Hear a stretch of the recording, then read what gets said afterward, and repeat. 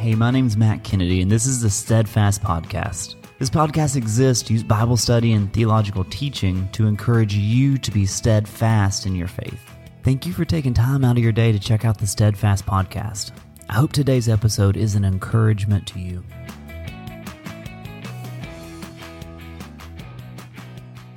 In last week's episode, we saw Jesus make a hometown visit to Nazareth.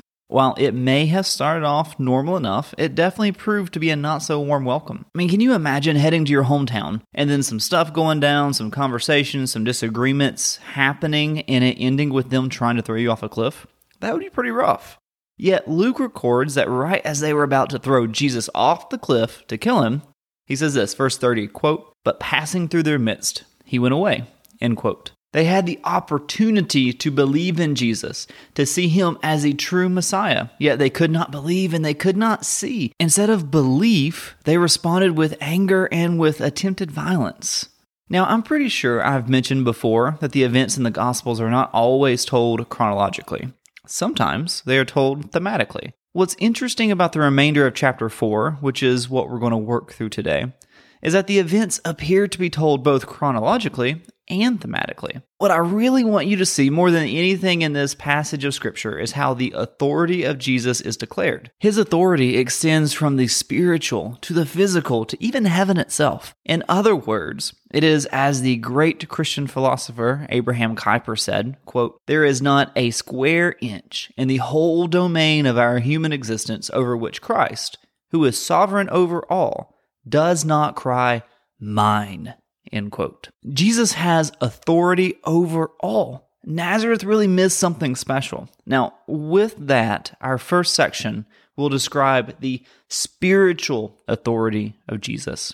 We're going to start in verse 31. Quote, "Then he went down to Capernaum, a town in Galilee, and on the Sabbath he taught the people. They were amazed at his teaching because his words had authority," end quote. Verse 31 starts with the words, "Then he went down to Capernaum." Now, that would be what would imply that this event, or what we're about to see, happens chronologically after Nazareth, right? So after all the issues at Nazareth, Jesus returns to Capernaum. Remember, last week our passage started with the synagogue at Nazareth. That was where everything went crazy. Verse 16 had told us that it was his custom to go to the synagogue. Well, that pattern really holds true here. That's exactly where he is again. He is teaching the people at the synagogue of Capernaum, and they are blown away at their teaching. And apparently, maybe I'm reading between lines here, but it appears they have zero thoughts and zero intentions of throwing him off a cliff, which I'm sure he is relieved about. All right, verse 33, quote, "In the synagogue there was a man possessed by a demon, an impure spirit. He cried out to the top of his voice, 'Go away! What do you want with us, Jesus of Nazareth? Have you come to destroy us? I know who you are, the Holy One of God.' 'Be quiet,' Jesus said sternly. 'Come out of him.' Then the demon threw the man down before them all and came out without injuring him." End quote. So picture this. While Jesus is up there, he's in the synagogue, he is teaching. And then all of a sudden, this excitement stirs up. This excitement breaks out. A man possessed by a demon cries out as loud as he can. The demon knows exactly who Jesus is and what Jesus is capable of. They know who the alpha is in this situation. You see, in a lot of movies, like good and evil are presented as almost equal forces. But that's not reality, that's just movies. That's to make things appear more dramatic. In reality, there is no question who will have ultimate victory. I think you can see that in the demon's response. Look at verse 34 again. Quote, "Go away. What do you want with us? Jesus of Nazareth, have you come to destroy us?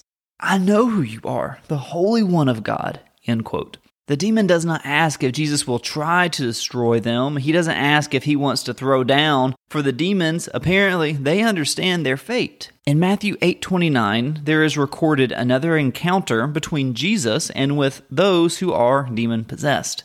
Look at what the demon says there. Matthew 8:29, quote, "And behold, they cried out, 'What have you to do with us, O Son of God? Have you come to torment us before the time?'" End quote. It sounds pretty similar, right? It sounds almost the same, but did you get that last part? Before the time. We often think of the lake of fire spoken of in Revelation 20 as something for human beings who have not placed their faith in Jesus. And that is true. Anyone who has not placed their faith, their belief, their hearts in Jesus, then that is their ultimate eternal destination. But it is also where Satan, his demons, and even death itself, as crazy as that sounds, will eternally reside in unthinkable torment. You have to understand, this demon apparently understands where he's going. He understands that his days are numbered. He understands that Jesus is greater than he is. He understands that this is not a real fight. He has to do what Jesus says. So, Jesus tells the demon to be quiet and leave. And that's exactly what the demon does. The demon has no choice in the matter because Jesus is Lord over all. He has complete and total authority over all spiritual things. Demons are fallen angels.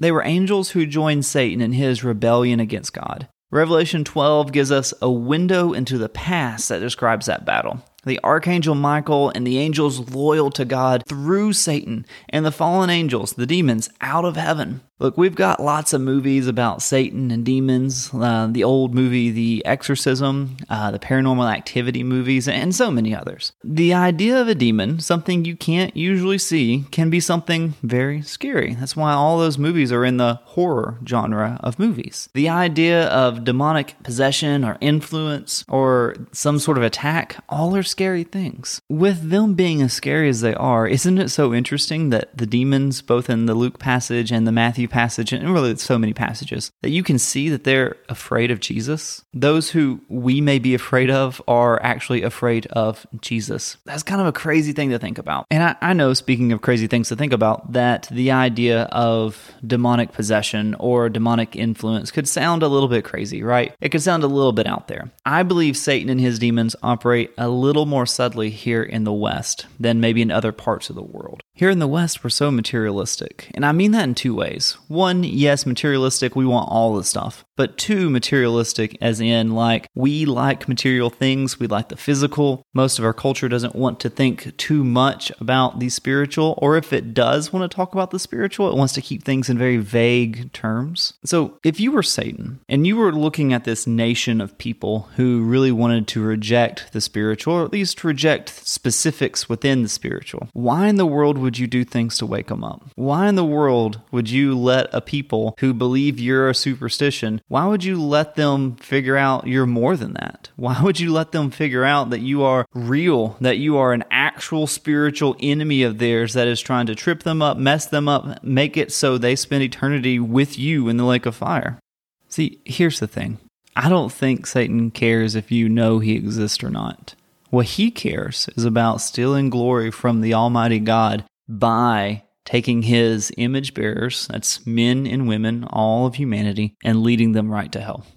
Leading them into this materialistic, physical mindset where nothing spiritual exists, everything's a superstition, everything is vague or vibes or whatever. He wants you to be in the dark until it's too late. But here's the thing, there is a real spiritual enemy, and Jesus has been kicking his butt for a long time. We can be tempted to see this physical world like our culture does and think that's all that there is, but your life is so much more spiritual than you can imagine. And at the end of the day, I think it is a beautiful thing that no matter what spiritual force is out there, no matter what they want to do, Jesus is greater. He who is in you is greater than he who is in the world, and Jesus has all spiritual authority. Verse 36. Quote, all the people were amazed and said to each other, what words these are! With authority and power, he gives orders to impure spirits and they come out. And the news about him spread throughout all the surrounding area. End quote. The people are understandably amazed at what they had just witnessed. They really can hardly believe their eyes, believe their ears, and believe the authority that Jesus has just demonstrated before them. You see, there was a such thing as a Jewish exorcist way back then. They involved these elaborate rituals and sayings, and really it's debated as to how effective they actually were. But I'm not going to rule it out here. I mean, God will show mercy to whom he shows mercy, right? So who am I to say that God did not show mercy to those people in that way? I don't know. I wasn't there. But what Jesus does here is totally different. There's no ritual. There's no elaborate saying. He just basically tells the demon to be quiet and leave, and that's what the demon does. This is a different kind of authority. Listen, the one who endured the cross for you, who drank the cup of God's wrath for you, has all spiritual authority. He is Lord over the unseen. Now, we will pick back up in verse 38 and see his physical authority. Quote, Jesus left the synagogue and went to the home of Simon. Now Simon's mother-in-law was suffering from a high fever, and they asked Jesus to help her. So he bent over her and rebuked the fever, and it left her. She got up at once and began to wait on them. At sunset, the people brought to Jesus all who had various kinds of sickness, and laying his hands on each one, he healed them. End quote. Now, y'all will remember that the Simon mentioned here is often called Peter in the Bible. So his mother-in-law is really sick, and Jesus just rebukes the fever and it leaves. Some translations, such as the Christian Standard Bible, use the same word rebuke for Jesus speaking to the demon and the fever. The ESV translated him speaking to the demon as said sternly, but it's the same word, same meaning. Jesus essentially scolds the fever and it leaves. Not only does Jesus have the authority to command or rebuke spiritual things or spiritual beings, he also has the authority to command or rebuke anything that is physical as well. Every atom in the universe is subject to his rule and his reign. Listen, it is no wonder that he is the great healer, because he has power over every cell in our bodies. When I go visit someone at a hospital, I always pray with them at the end of the visit. My prayer always starts with talking about God's sovereignty, about his power and authority over everything. I praise God for his power. I praise God for his authority. The reason I start every prayer that way is because every cell in your body is under his control. The fact that your heart beats, your lungs inhale and exhale, you sweat to cool yourself, your digestive system does what digestive systems do, and a billion other things that are happening in your body happen because of God's power and authority over the physical things. It happens because of his authority and power in every cell of your body. Colossians 1 talks about how Jesus not only created everything, but it says he holds all things together. You have never lived a single second outside of his sovereignty, outside of his power, outside of his authority. Each and every single one of us are alive in this moment because God is keeping us alive. I know people can get a little funny around this word sovereignty, talking about God's control over everything. But for me, when I pray, I know I'm praying to the one who can heal anything, do anything, overcome anything, because every square inch of this universe has to do what he says. Everything is under his control. Listen, sickness has to obey Jesus. Circumstances have to obey Jesus. Hardship has to obey Jesus. The mountain that seems too big to climb, they all have to obey Jesus. How else do you think he can tell his followers that it takes the faith of a mustard seed to move a mountain? It's because the one we have faith in has authority and power to do anything. We do not give Jesus enough credit. Not only does he reign over all spiritual things, he reigns over all physical things. He's the king. He's in control. He's stronger than anything we could ever face. Here's a fun fact for you. Our earth right now, as we are sitting here, spins at about 1,000 miles per hour as it orbits the sun at about 67,000 miles per hour. Think about that. Spins 1,000 miles per hour while it's orbiting 67,000 miles per hour. That's a lot of speed. That's a lot of intensity. And right now it doesn't even seem windy, right? Pretty miraculous. It does that on the exact path it needs to do that because of the power of Jesus. He's in control of everything. He's got power over everything. And since there is no one greater than he is, no one mightier than he is, no one more powerful, that means he's the center of it all. That means he's not a vending machine for us. He's not a genie in a bottle. Sometimes the answers to the questions we lift up in prayer is a no. But even in the no, even in the disappointment, we know the right thing is being done. I don't know if it's going to work out this way, but if God does one day in heaven show us why he answered no to certain prayers, we will thank him and praise him for it, and we will see that he was right. We will have this moment of,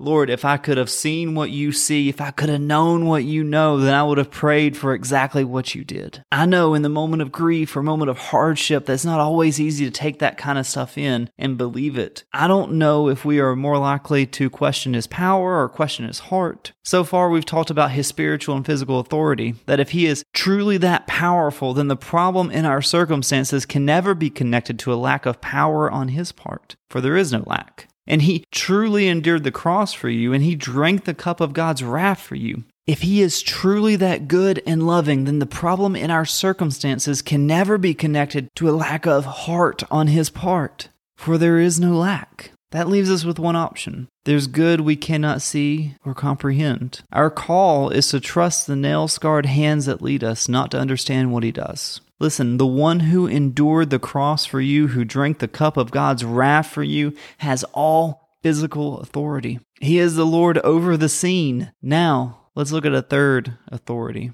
Verse 41, quote, "And demons also came out of many, crying, 'You are the Son of God.' But he rebuked them, and would not allow them to speak, because they knew he was the Christ. And when it was day, he departed, and went into a desolate place. And the people sought him, and came to him, and would have kept him from leaving them. But he said to them, 'I must preach the good news of the kingdom of God to the other towns as well, for I was sent for this purpose.' And he was preaching in the synagogues of Judea." End quote. So why was Jesus sent? For what purpose? You see, casting out demons, that wasn't the point.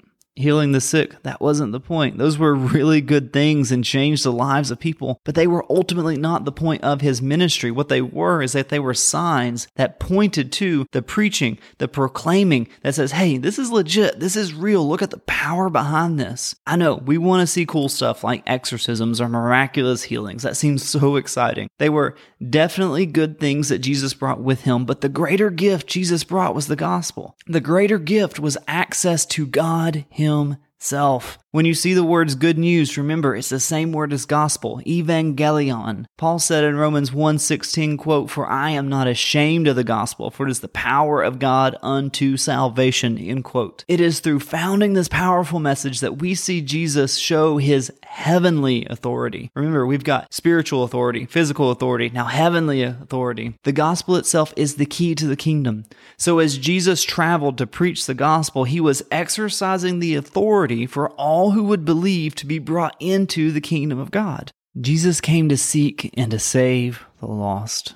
The good news is that the Savior has arrived, and because he has arrived, hope has arrived. The one who has all authority is the one that's come to save. I know there are so many weights in this world that feel so heavy. Some of you may have to carry more of a burden than anyone ever should. And some of you are carrying more of a burden than anyone knows other than God himself. There is pain, there is worry, there is anxiety, and Jesus has a ton of things to say about all of that. He cares deeply for every struggle and assures us we are known by God, we are cared for by God, that even the hairs on our head are numbered. You are so much more loved than you know. And it is out of that great love that Jesus knows our number one need. Not to say we don't have other needs, but our number one need is him. Our number one need is found in his heavenly authority. Our number one need is found in hearing and responding to the gospel. It is the gospel that makes a difference in today, but also, I would say more significantly, that is what makes a difference when what our lives will look like 30,000 years from now, 30 million years from now, 30 billion years from now, on into the future, on into eternity, all into everlasting. Listen, in John 14, Jesus is encouraging his disciples. And when he says, "In my Father's house there are many rooms," his Father's house is heaven. He tells them that he will prepare a place for them. One day he will return and he will bring his disciples to his Father's house. He assures his disciples that they know the way. In John 14:6, quote, "I am the way and the truth and the life. No one comes to the Father except through me," end quote. Jesus is telling his followers that he is the only way to heaven, that no one can get to heaven except through him. His purpose is to come and declare the good news that now God was making a way to be saved, that everyone's sin could be paid for, could be atoned for, could be history, that no one needs to be clothed with regret or hopelessness, that now they could be wrapped up in the righteousness of God. The miracles were awesome. They helped so many people believe. But the greatest miracle is what Jesus was highlighting for them here in Luke chapter 4. It is the gospel. It is the beautiful truth that one can go from spiritual death to life, that one can be saved from hell and enjoy eternity in heaven with Jesus. I'm convinced this section is about declaring the authority of Jesus, authority over spiritual things, physical things, heavenly things, his complete and total rule over all. Listen, the one who endured the cross for you, who drank the cup of God's wrath for you, has all spiritual authority. He is Lord over the unseen. The one who endured the cross for you, who drank the cup of God's wrath for you, has all physical authority. He is Lord over the seen. The one who endured the cross for you, who drank the cup of God's wrath for you, has all heavenly authority. He is Lord over the kingdom, and who gets in? Again, it is as the great Christian philosopher Abraham Kuyper said, quote, "There is not a square inch in the whole domain of our human existence over which Christ, who is sovereign over all, does not cry, mine." End quote. What a beautiful truth it is to know that Christ, who loved us to the cross, to the tomb, and back, has authority over all. As I close today, I simply want you to stop and reflect. What does it mean in your life for Christ to be Lord over every square inch? To know that over every aspect of your life, whether that is work or school or family or church or friends or neighborhood or whatever, that Christ has cried, mine, over that. Let us think, what does it mean to make Christ Lord over our all?